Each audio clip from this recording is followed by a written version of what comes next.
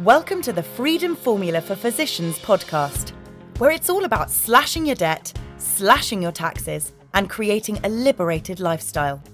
And now, your host, who met his wife while training for the 400 meters in Seattle and is eating gluten-free whilst lusting after bread, Dave Denniston. Hello, my friends, and welcome back to another episode of the Freedom Formula for Physicians podcast, a podcast dedicated to helping doctors like you slash your debt, slash your taxes, and live a liberated lifestyle. Well, I have the pleasure of having two guests with me that are a team that has gotten into all kinds of real estate. As you guys know, I have loved enjoying my journey in land flipping, and I'm starting to really dip my toes into self-storage. So these folks have done all kinds of real estate of all sorts, entrepreneurs to the bone. Please help me welcome Jeremy and Jennifer Perkins. Welcome, guys. Thank you, Dave. We're glad to be here. Hey, thanks for having us. Yes, thank you. Thank you. Well, you guys, we got connected through a good friend, Alicia, and she was saying, you got to talk to these guys. They're doing the self-storage thing. I know you're getting into the self-storage, and you guys have had quite the journey. Walk me through kind of growing up a bit and experience maybe you had in real estate when you were young. Tell us about all that. Yeah, so for me, I didn't have any experience with real estate growing up. I read a book, I think it was in 2006, and it was, Robert Kiyosaki book. And that was my first taste of real estate investing. And so I studied real estate investing for about a decade before I actually started getting into any kind of investing. And then my first experience with investing was like house hacking, flipping, that sort of thing. But at the same time, I was working on the development of our self-storage facility that we have. And of course, development is a longer play than acquisition. So that took a while to get up and going. And Jeremy and I worked together on several other projects during that time. And then also after that, and I'll let Jeremy share a little bit more about his background and what else we do. Yeah. So just a quick overview of my background. I guess I got my start in real estate back in 2006, just buying my first house to live in. I've been in construction since high school and just kind of fixed up my own residence and sold it, made a profit, and thought I could do something more with this other than just, move around. And so kind of pursued a career in construction and started, fixing up actually the second house that I fixed up was in 2008. And then the market crashed. And then I just started doing construction for other people. So I started doing construction for a lot of house flippers and investors building houses and things like that. And then eventually we started doing it ourselves. And I think that's where Jennifer picked up was, where we started flipping houses, building houses, started building self-storage. And that's where we are now. So walk me through your guys' story a little bit. So Jeremy, you were getting into the real estate pretty young, buying a house and getting a little bit of flips and the market crash. When did you all meet during this? Jeremy and I met in 2011. I lived in Germany for about 5.5 years. And just almost immediately after I moved back here, even though we grew up in the same town, we didn't actually know each other, but we met in 2011 and just, clicked pretty instantly. And we've, had a relationship since then. And, Jeremy has always been self-employed. I was employed until we opened the storage facility. And that's when I quit my job and started full-time in real estate. Nice. So Jeremy, I'm curious, when you think back to the 2008 crisis, and sounds like you were single at the time. What was that like for you going through that? Sounds like it was pretty tumultuous for you, where you had to start working for someone else doing construction for a bit? Well, so my original house in 2006 was basically a house hack. And so I fixed it up, sold it, made some money, did it again. Fortunately, I was living there. I only wanted to live there for a year. So I got an interest only Fannie Mae loan that ballooned and all that crap. So when the market tanked in 2008, obviously house values went down. So I ended up living in the house or staying in the house. As a matter of fact, I still own the house today. So I held on to that. I did go and work for other people. I built pools for a while. I started remodeling houses for other investors, just being the general contractor for different types of people, and really got a good experience in investing in that manner, because I saw a lot of the things that, were profitable. And then I saw a lot of mistakes that people made. And through that process, I was fortunate enough to be getting paid to do it. So that was actually a really good experience for me. And then, like Jennifer said, once we got married and serious about doing this thing together, and she quit her job, we went full time. We both went full time, just doing investments for ourselves. We'll still do a custom house here and there for other people, but mainly we're just doing construction projects and investment projects for our own companies. And that's where we're at now. So. Gotcha. So I think about a lot of our audience here that listens to this podcast, and probably half of the audience are physicians that are just getting started in their career. Maybe they're only making like 60 grand a year as residents or fellows. And then all of a sudden they make this big jump in income to where now they're making 200 or 300 or 400 or $500,000 a year. And they're juggling student loans and getting started in practice and buying their first house and going through this big transition time. With your guys' experience, and Jennifer, you got a little bit later into the game, it sounds like, than Jeremy did.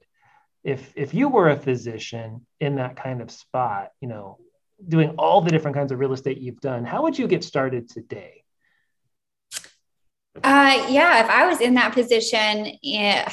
And it's funny, I actually wanted to be a doctor growing up, and not because, I do love helping people, but it wasn't because I wanted to, cure illness and that sort of thing. I wanted to be wealthy. And I knew that people, doctors, lawyers, professionals, specialists were the wealthy people. I didn't grow up in a wealthy family. And, that just didn't work out for me. I went to college. I did get a master's in business, but, I didn't go in that path. And I'm grateful, because I would have been stuck in that path. You have to keep working to keep earning that type of income. And when you have that type of income, you end up getting expenses to go along with it, the house and the car and the boat and things that make you have to keep up with the income. And so I just was kind of reflecting on that as you were talking about that, because I haven't been on a podcast specifically for that type of audience. But I have met other people in that position who are making that income, and they're trying to figure out, how do I preserve it? How do I make more money without working so hard? Or how do I make this additional money that I could save? How do I make it grow? Because it's just sitting in a bank account and it's losing value with inflation, so what do I do there? And what I would recommend, and people are all the time asking us about self-storage development. They're like, oh, I know about this piece of land. I think there should be self-storage there. That's a really hard way to get into self-storage. That is how we got into self-storage. It's very difficult and very, lots of reasons that it wouldn't work out. So I would recommend getting educated on self-storage acquisitions, learning how to buy, a 100-door facility in your town. That would be the way that I would recommend to get into it. There's lots of different mentors, podcasts. There's not like a great book, I could recommend on self-storage acquisitions how to learn that, but I would recommend finding a mentorship or mastermind that could teach you how to look at a deal, analyze it, who the lenders are to work with, and get into a deal that way.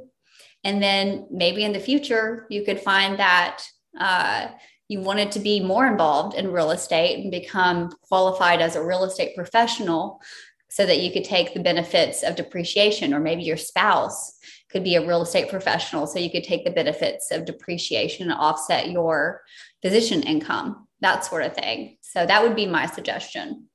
So you think, it sounds like you think self-storage would be a great place to start, or do you think maybe single family homes, or what would be a good starting house hacking?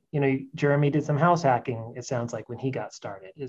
Is just jumping right in, you think, a good thing to do into self-storage, or is there kind of a ladder, that you kind of work your way into? I think, sorry, go ahead, Jeremy. That's all right. Well, I was just going to add to what she said that, thinking if I was a professional making, several $100,000 a year, and a lot of times professionals are, they enjoy what they do or have a passion for what they do, but they need to preserve, as she said, preserve money or put it in a vehicle to grow. A great way for a professional like that is to passively invest, and to learn as well. When you have operators such as Jennifer and myself, not everyone is a general contractor. Not everyone has MBA in business. So Jennifer has MBA in business. I'm a general contractor, and we've built from the ground up self-storage facilities. We've built houses from the ground up. We know the game. We know the players in the game. We've got, the connections and subcontractors. So if I had it to do over, for example, myself, I had to fall on my face a bunch of times in order to figure out what not to do, and then work with some people. And I thought, man, this is a lot easier to see, their example of what to do than just, trying to figure this thing out on myself. And so now looking back, I'm like, what I really wish I would have done, especially if I would have had some money to do it with, I definitely should have done that, is just passively invest inside someone else's deal and get a good return on my capital, especially if it's just sitting there, and be able to see like what's going on and get some experience, without having to spend a whole lot of time or having to take all of the risk. You know what I mean? So with people that's already done it. I want to draw back to something you said that really popped out to me. You said you fell on your face a few times. I know I've done that in my life. What was that like for you? How did you fall on your face a few times in this journey? Well, I mean, just even from the beginning, getting an interest-only loan that was going to balloon after a year, like that was a highly speculative process that, if the economy tanked, I wasn't in a very good position. Now, the only thing that really hedged me against that was the fact that I lived there. Now if I wouldn't have lived there, I would have lost the house. So, but it still started ballooning on me, and it was still kind of a struggle. And then just, learning in as far as like flipping houses, or, even having a construction business in itself, like trial and error, doing things the wrong way that cost too much money, doing things the wrong way that cost, warranty issues down the road, doing things that, not asking for prices before, you let people do work, and things like that end up biting you in the butt. Like, you name it, I've done it. So it would have been a lot easier from the beginning for me to just watch somebody do it that already had processes and systems in place, that already had made those mistakes and learned from them and corrected them. And you know what I mean? Yeah. I guess what they call like stepping on the shoulders of giants. Like, the easiest way to grow is to step on the shoulders of giants and just walk with the people that's already learned all of this stuff. Like, it's so much quicker than trial and error, Absolutely. And that being said, you're still going to make mistakes, right? I know. Correct. I know that's true of me. I mean, you help to avoid some things, but you still get in your own way, because there's no better way to learn than it to hurt your own pocketbook. Right. Yeah. Yeah. So it's not all a curse, I don't guess, because you do learn, the fundamentals, and they don't go away. it sticks with you on what to do and what not to do. But there is a faster way. And I think, connecting with other people, especially if you're in the position, like in your example of, if you're a physician, you're making good money, you got money parked somewhere, like, why not ride with somebody else that's done it for a while, learn, if you even want to do it all yourself. A lot of people would rather just collaborate in general anyway, and just work better that way. But why not, have that money making money on its own without the extra effort, unless you just want to make a business out of it. And then, maybe that's your next step. But I think from the beginning, passive is what I would suggest. And Jennifer, I want to go back to something you said earlier that I think is important to point out to folks that I know something about, but you probably know better than I do. And you were talking about the tax write-offs of depreciation. Can you talk a little bit more about that and kind of what defines a real estate professional? Yeah. So I always try to disclaim any kind of advice like this, that this is not financial or investment or legal advice. But my understanding is a real estate professional is someone that spends 15 or more hours a week working on real estate investing.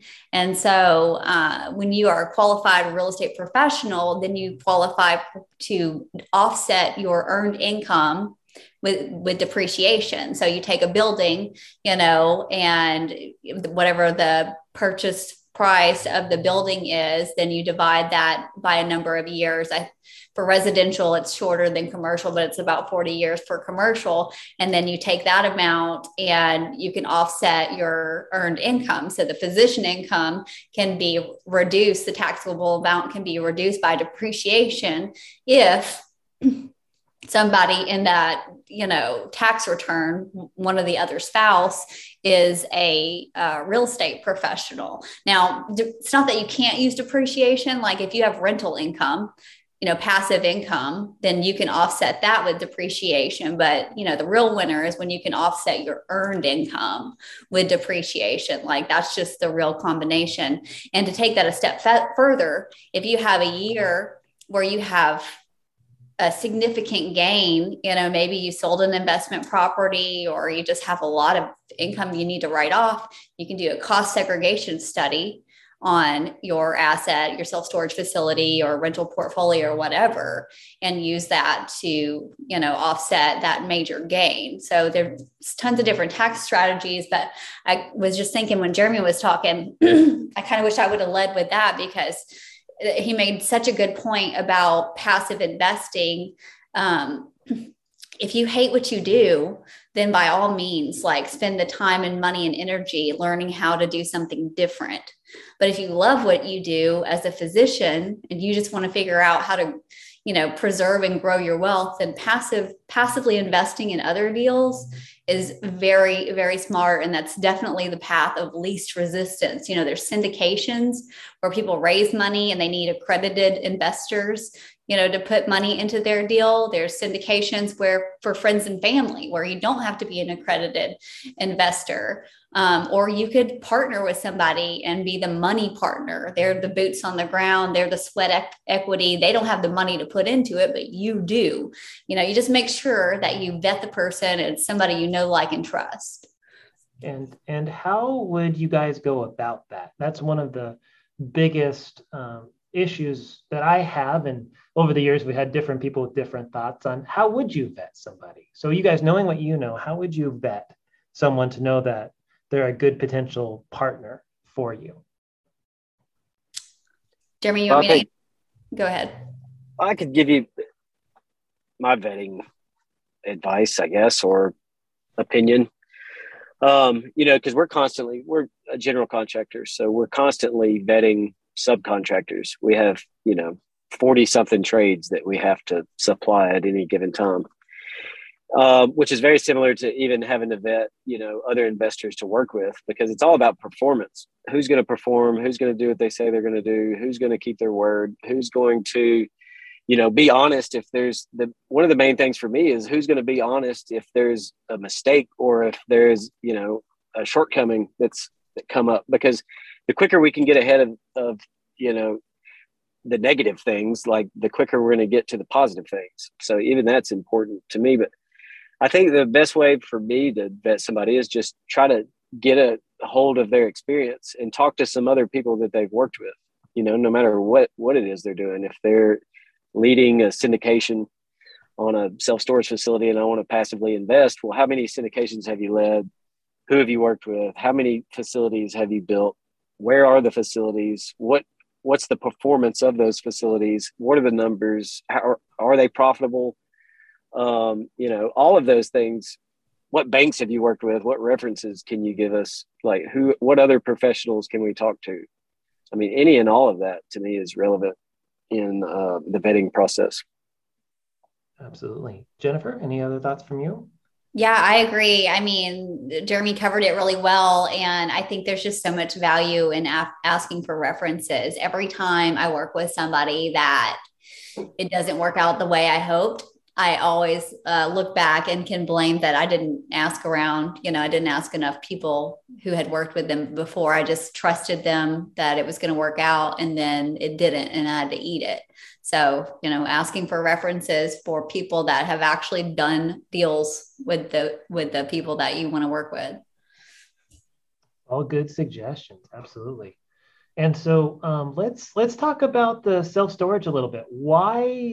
Tell me the story of how you guys decided to get into self-storage with so many different things that you could be doing out there. Yeah, for us, it just we had the land, all right. We had the property, and we had to figure out what's the highest and best use for the property. So for most people getting into self-storage, they already know that self-storage is a good cash flowing, resilient asset. And they're trying to find where to do it, where to buy it, or where to do it. We had the property, and that was just the highest and best use for it. And so if it would have been a grocery store, if that's what we would have discovered was the highest and best use, then we'd be talking about a grocery store right now. So let's go back then into the land then. So how and when did you acquire the land, and why? So this property was a house, a fixer-upper house on 8 acres. And it actually was a farm that as a kid I would go to. The property owner I knew, and he was wanting to sell the house and move to Florida. He's, older, retired, and he had put out a for sale by owner sign in the yard. And we were interested in it, just didn't have the bandwidth to purchase it. So just kind of went back and forth and ended up getting him to seller finance it for a year. And, sold the house that I lived in and paid him, I think it was 10,000 down, got him to seller finance for a year. And then we rezoned so that it was a 4-acre lot and a 4-acre lot with the house on it. We fixed up the house, rezoned the 4 acres that was vacant commercial. And then I think it was 10 months after the purchase. And that was in 2017, maybe. We did a cash out refi, took the commercial land out of the loan, and then we owned that land free and clear. So that value of that land, we were able to use as our down payment for the type of loan that we got for the construction of the storage facility. Got it. What was the rezoning like? I mean, I think of dealing with lots of meetings with the county and just being a royal pain. It was horrible. I do not recommend it. Now, you will be able to add tremendous value by entitling property, especially self-storage, because it is so hard to rezone, because you get a lot of what we call NIMBYism, which stands for not in my backyard. Like, people want storage. Yeah. People use storage, but don't you dare build it anywhere near where they have to look at it, because they're used to seeing storage of the past. Storage of the past is gravel parking and barbed wire fencing and, it's just sketchy looking. Storage of today is not like that. But the rezoning process was not fun at all. We had a lot of opposition. We had never done a development like that. So they could only make assumptions on what it would be like and assume that it was going to be an ugly facility. And so we did get it passed. obviously we have the storage facility. And then when we go for more rezonings and things to that nature, because people see the quality of the product we build very beautiful homes. We build a very beautiful storage. We don't have so much opposition anymore. Was it like a multi-story building, or were they? Go ahead. No, please. Feel free. Oh, sorry. I thought that was Jeremy. So phase one is a multi-phase project. Phase one was all drive-up units, but it still was laid out really well. We did things like had a beautiful stone and cedar sign out front that makes a big difference instead of, just you need fencing. So instead of just aluminum fencing, we have it powder coated black, nice office, that sort of thing. And then phase two is actually a multi-story building with a very nice modern commercial frontage, which will cover up what was already nice looking, but it's going to be very nice. And now for a commercial break. Have you ever seen that ING commercial that has a bunch of people walking around with random numbers hanging over their head? Like one has 700,000, 581,000 floating over their head. Another has 2,348,000 over there. And then another person is carrying this number, big old number, $1,438,921. And this can be so confusing. What is the difference between one or the other? How can they be so different? And it begs this question: what is my number? What does it take for me to retire? Well, if you've been wondering that, my friends, I put together this little ebook that's about 20 pages long, so quick, easy to read, called What's My Number? And it walks you through enough scenarios to try and help you answer that question and give you some feedback and thoughts in terms of, do we have enough money? You don't want to be that physician that has to go back to work after being retired. So if you want to grab this report, we would love to make it available to you. Please give us a call at 612-284-2409, and we'd be happy to email that What's My Number report to you. Again, give us a call, 612-284-2409, and we can send the What's My Number report to you. And now, back to the show. And what did you guys think, when you rezoned it commercial? Did you know you were going to do self-storage, or were you thinking of, hey, let's build an office building? Or, what were you considering other stuff besides just self-storage? No, that was the use. It probably would have been a lot easier if we didn't know what we were doing, because, everyone was there to oppose storage. They wouldn't have been opposing a Chick-fil-A. I can tell you that much. And why self-storage? Why not an office building or something else entirely different? Industrial, Amazon warehouse or something. Well, so this area, it's highly trafficked, but it's still rural. It's on a highway, and people commute from our town to a metropolitan town. And so it wouldn't have made it's in a commercial corridor, but there's not a lot of commercial. It's more like farm and garden, things like that. So, its highest and best use was not the farm anymore that it used to be, because you don't want cows wandering out of the fence into a highway. That's a very big liability. So storage historically was supposed to be a temporary use of commercial land until you put something more permanent there. And it still can be seen that way in a lot of places, unless it's like a downtown several story building. Obviously, that's probably all it's ever going to be.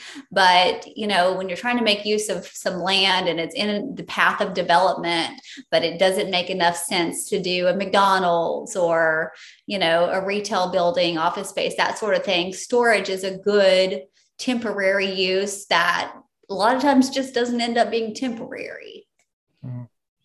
Well, and walk us through the numbers. I don't know which we use better to speak to this. Like, I can't even imagine the rezoning costs and the blueprint costs and the actual, putting up the building costs, all of that is a big investment of time and money. Like, how much, did that take to do it? And then what were you hoping, to get out of it when you started on the journey?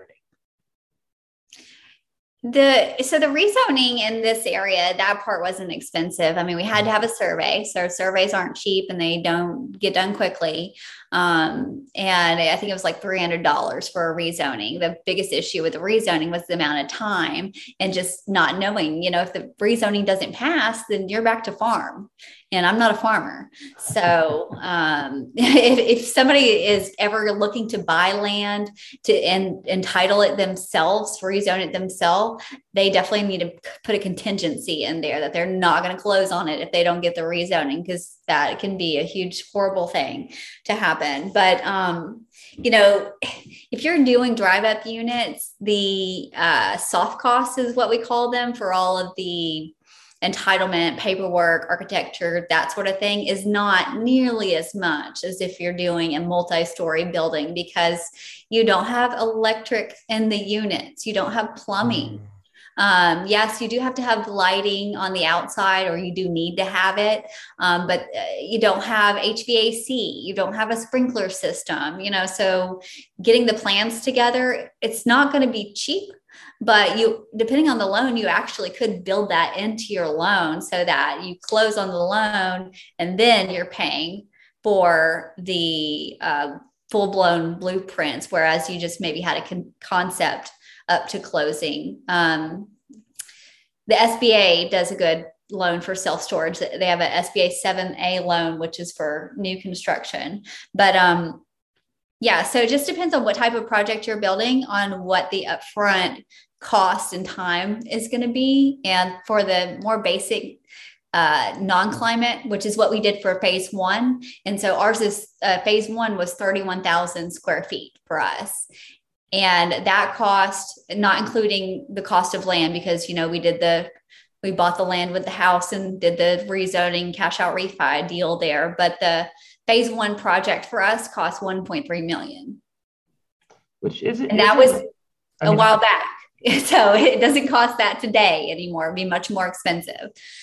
Which, I think about commercial buildings. I'm hearing a 7-story commercial building. I'm guessing this would probably go for millions, of dollars, which $1.3 million is nothing to sneeze at by any means.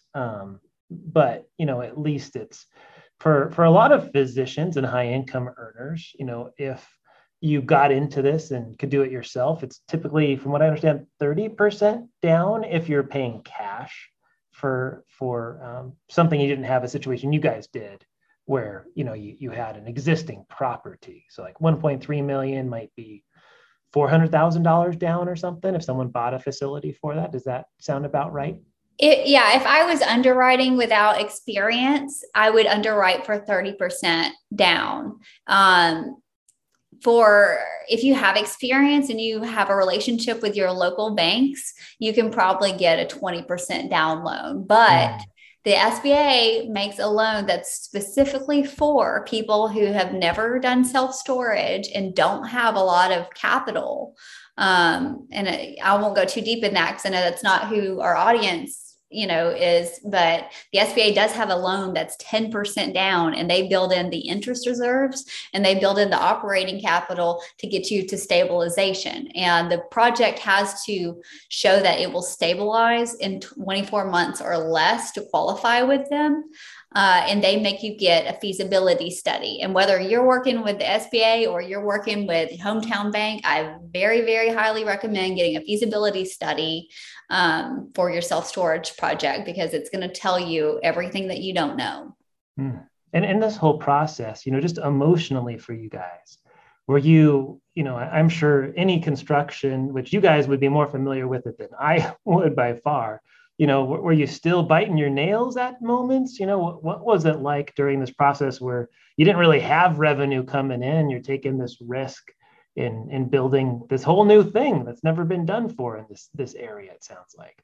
Yeah, that is scary. I mean, when I quit my job and I wasn't a high income earner, I worked at State Farm selling insurance. So I quit my job where I made maybe $40,000 in a good year and became the manager at that storage facility when we opened it. And I took a pay cut because the budget they made me set aside for a manager was like $26,000. And so that became me, and I had to budget, okay, we're going to have to get rid of some expenses because now I'm the manager. And I showed up and I answered the phone and I leased the units, and me and my kids mopped the units and cleaned the site together. And I did that until I realized that we really don't need a full-time person here. And what point in the process did you realize that? Like, was this a year ago, 2 years ago, 3 years ago? Like, it sounds like it was built in 2018 was the year you actually opened it. It was pretty fast. It was within probably 6 months that, at first I treated it like my regular 40-hour-a-week job where I showed up in the morning and stayed there, until 5 o'clock in the afternoon. But in storage, you don't get a lot of traffic because people don't come in and out regularly. You do have some commercial tenants, but people come in and put their stuff in the unit and they leave it there until they're ready to move it out, typically. So you might see maybe 1 or 2 people a week that really see you face to face that want to come in and pay cash, which we don't take cash, but there will be people that try to pay cash or that like to come in and pay with a check. But, and you might get, for our facility, we would get maybe 2 or 3 calls a day. And so I realized that I could just put appointments only on the office door and go. That's when I got my real estate license. And I thought, you know what, I'm just going to replace the income I need with that instead. And I'll just take the phone calls. And so I did that for a while. And then eventually, whenever the facility stabilized and I didn't have to put in the sweat equity anymore, we hired a management company. And so now it's very high level where we just get reports.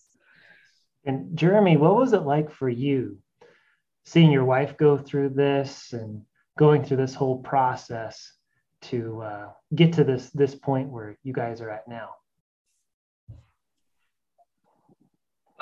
It was a really good learning process. At the time when we started when we started this facility, I just had a residential contractor license, and I was still, flipping. I was doing our house flips and building houses and things like that.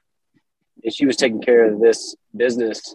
Well, the biggest lesson for us, or I guess the biggest gain for me personally, was after having to deal with another contractor and having some issues out of them, kind of forced me to go get my commercial license. And so that was a good learning experience for me. And then, seeing my wife pull off the investment was very gratifying and nice. It was very nice to know that it was a lot more hands-free than we imagined at first. So once we got stabilized in the self-storage facility, we kind of looked at the 224 units we had, and then we looked at the handful of residential rentals, single family home rentals that we had, and realized, that these handful of people are calling us and causing way more work for us than these 224 people. And that's when it really clicked that, it's a much better investment for us because it is less work, and it'll allow us to get more time for ourselves, which is ultimately what it's all about anyway. Absolutely. And also kind of opened our eyes to the commercial aspect in whole. Like, now my view is, it's much better to have a commercial asset that I can control the value of based on the NOI and the net income than having a single family house that my only value really is based on whatever the neighbor decides to do with their house. And so that was an eye opener for me personally I like being in a lot more control of my asset, and also like, a lot less work to maintain it. And so it really opened up that avenue. And then now, I've got a commercial license and we can build it ourselves. And I've seen the process through someone else building it. So, yeah, it was a beautiful growth experience all the way around. Well, everything I've ever heard, I'm guessing because you guys are expanding and potentially even doing another facility beyond that you have been enjoying it, and COVID treated you well, relatively. Can you speak to that? Like, are you 100% leased out of this thing right now? And since it sounds like you are expanding, what's the difference between your expansion versus what you already have? So with storage, you never want to be 100% full, because that you should be raising rates. So the cycle is, every 70 months, the rates get raised and people move out, people move in. So if you're 100% full, and a lot of facilities are, because it can just get too easy where it's like, well, I'm getting, mailbox money. So, I don't want to make my, customers angry, but you should be raising rates to keep up with street rates. People are moving in, people are moving out. But, as demand increases, because self-storage goes along with housing. So as people build housing and people move into an area, you're going to need more storage. So as you keep an eye on that and you're filling up and your facility is stabilized, and with self-storage, we consider stabilized somewhere between 85 and 90% occupancy, not 100%, 85 to 95% occupancy is stabilized. But then you do another analysis, another feasibility study, and determine, all right, well, how many more people are here? How much more square footage should we build? I don't remember what Jeremy might know the square footage that we're adding is, but it's another 300 units plus about 70 parking spaces, because parking is a great way to generate income, to use additional land. So the way we did it with phase one was we built out some storage, and then we went ahead and did the excavation and a gravel pad for phase two. And we used that for parking. And so now we're doing that again for phase three, which it will take a couple of years to stabilize phase two, because we are adding so many units. So it may be another 5 or 10 years before we put any buildings on the phase three, which will be the, 70 parking spaces. Awesome. Very cool.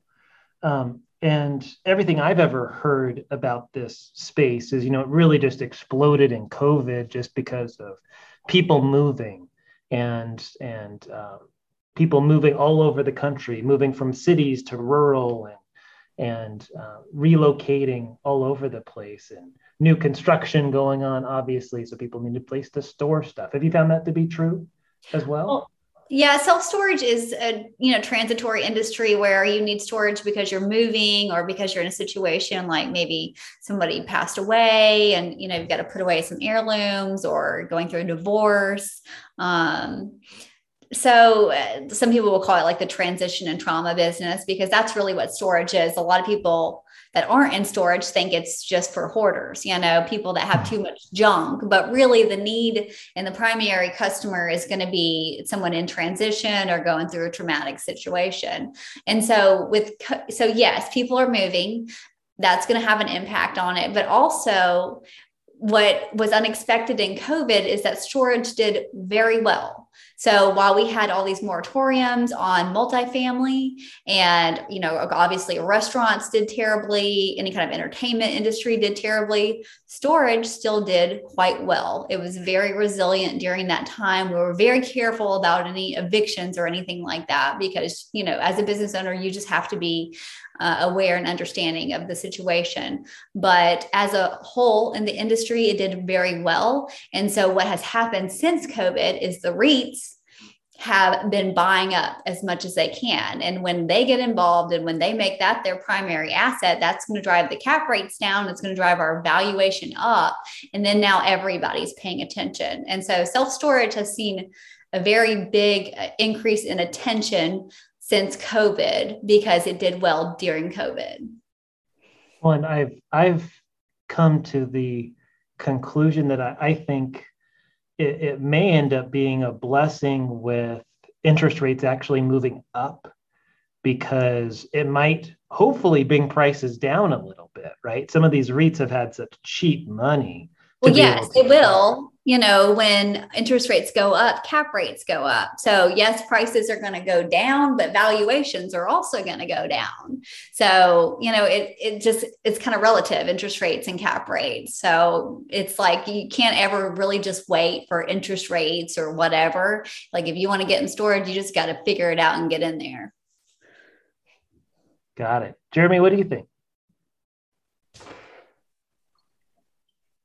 Yeah, I agree with what Jennifer said. I'll also add that, a lot of opinions that I have are going to be based on different scenarios. So it would all depend on what the person was trying to achieve. If they had a boatload of cash and needed somewhere to place it, obviously interest rates don't affect that, or aren't even a player in that because they have cash. Now, if they have no cash and they're trying to get into their first deal and, they're wanting to buy a facility at the height of the market, maybe that's not such a great idea. Maybe it's a better play for them, like you said, to wait and watch the valuations come down a little bit if they don't have the ability to develop or build from the ground up, and maybe they don't have the ability to find good deals. Like for a seasoned investor, somebody who's kind of, new to self-storage, but not new to the game of investing and buying properties in general. Like Jennifer said, there's always deals out there everywhere. You just got to know how to market, and you got to know how to find them, and you got to know how to beat on doors, and you got to know how to find, the owners that are ready to retire and they just want to pass their business on to somebody they know, like, and trust. And you're that person. Then they might not necessarily be worried about selling it for the highest price possible. They might just be more concerned about passing on their legacy to somebody they know is going to handle the business like they did. You know what I mean? So I guess there's so many different variables to even just one asset class, and how you can best position yourself in whatever environment you're in is where I kind of go back to. It just depends on the scenario, Got it. No, great advice. And as we wrap up this podcast, guys, I'm curious, with your hands in so many different pots and doing different things. This podcast, of course, is called the Freedom Formula for Physicians. And I'm always curious to ask guests, how would you define financial freedom for you? Like, how do you know when you personally have become financially free? What does that look like for you guys? For me, it's control of my time. When I get to choose what I do every day, that's because I have control of my finances. And so that's what it means to me. Yeah, for me, very similar to my wife, financial freedom to me is having the freedom to do whatever I want and enjoying what I do. When that produces a financial gain for me, I mean, that's a huge freedom. Like, I love construction. I love design. I love the investing world and the challenges that we get to take each day. And I love the ability to, basically do whatever we want to do, whenever we want to do it, because we have so much control over what we're doing. So to me, that's financial freedom. And I just love what we do. So it doesn't even feel like work. Perfect. I love it. And as we wrap up this podcast, do you guys have any other closing thoughts you want to share with someone that's interested in doing this kind of thing?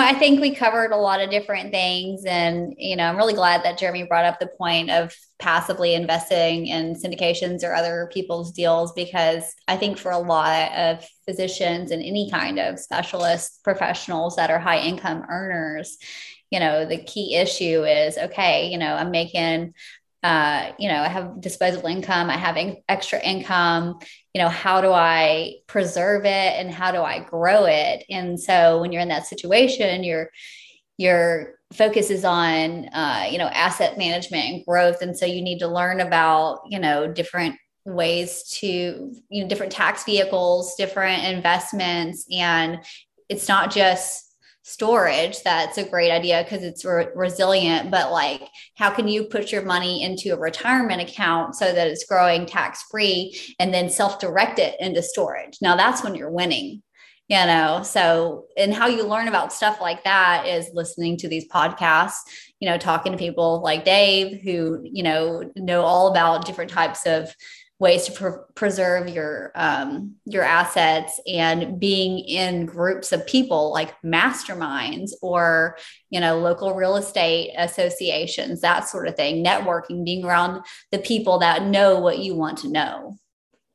Great advice. And do you guys have any resources or things you want to leave us with where people could look you up and find you? Yeah, so we've got a couple things. We have a website. It's, what is it, Jennifer? RubixInvestors.com? Yes. Okay, we'll make sure I got that right. But yeah, Rubix, RUBIX, investors.com. And people can read a little bit more about us. They can actually set up times to meet with us or ask questions or whatever they want to do in the investment world.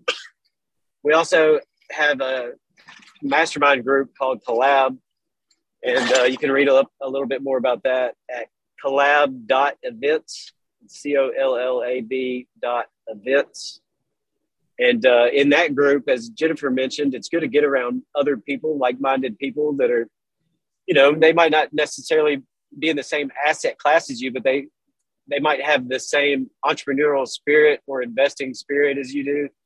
And, being surrounded by the same like-minded people really seems to propel us forward a lot quicker because we have people that we can bounce ideas off of. A lot of people don't understand what we're talking about or don't want to hear about it because they're fine with the situation that they're already in. But, people that are looking to do investing and grow their net worth and, start businesses and different things like that, they've got to surround themselves with other people that are doing that. And that's what our mastermind group is about. And then as far as, my 2 cents or advice on if I was just starting in one of those positions of the physicians of what I would do first, honestly, what I would do first is I would really try to dig deep and figure out what my vision is and what my plan would be. And then try to reverse engineer from there, just figure out what I'm trying to do. Am I trying to go into investing full time, or am I trying to find passive income? And am I just trying to make an extra income per month, or is this a net worth game? Like, what is my strategy? And then work backwards from there. And those are the things that we talk about in our mastermind groups too, to help each other out with. That's kind of my 2 cents on that. I love it. No, great advice, everyone, and some good thoughts for all of us to chew on, and certainly some great resources that you guys mentioned. So feel free to check those out. And I think that wraps up the episode for today. Thank you guys so much for being with us. Yeah, thanks for having us, Dave. Yeah, thanks, sir. All right, for the Freedom Formula for Physicians podcast, this is Dave Denniston. Remember, my friends, remember to slash your debt, slash your taxes, and live a liberated lifestyle. Thank you, my friends, so much for listening to the last podcast. I am pleased to announce that I am now a completely independent financial advisor, where to the point now I can really integrate my financial planning practice with this podcast. If you might be looking for help, if you have found any of our information here interesting or relevant and you're looking for a second opinion, I am making myself available for 30-minute strategy sessions. And if you want to arrange a time to meet with me to discuss your situation and see if we might be a good fit for one another, I'd like you to call our office and speak with Kyla. Our phone number is 612-284-2409. Again, that's 612-284-2409. And I look forward to helping you with your financial situation. And now for some lovely legal disclosures required by our lawyer friends. Investment advice is only offered in jurisdictions where Centurion Financial Strategies, LLC, Centurion is appropriately registered or exempt from registration.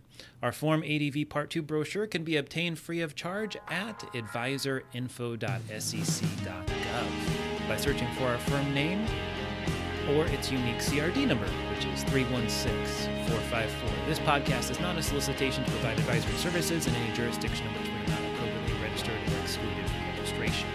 The information, statements, and opinions contained in this podcast have been obtained from or are based on information obtained from sources which we believe to be reliable, but we do not warrant or guarantee the timeliness or accuracy of such information. This podcast is intended for informational purposes only and should not be construed as personalized investment, tax, or legal advice.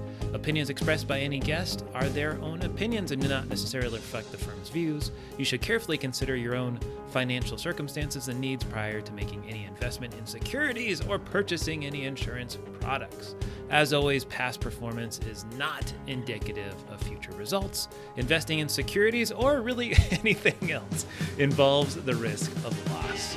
If by some chance in this particular podcast I mentioned insurance products are backed by the financial strength and claims paying ability of the issuing insurance company. They may be subject to restrictions, limitations, and early withdrawal fees which vary by issuer. You should always consider the charges, risks, expenses, and investment objective of any insurance products before entering a contract.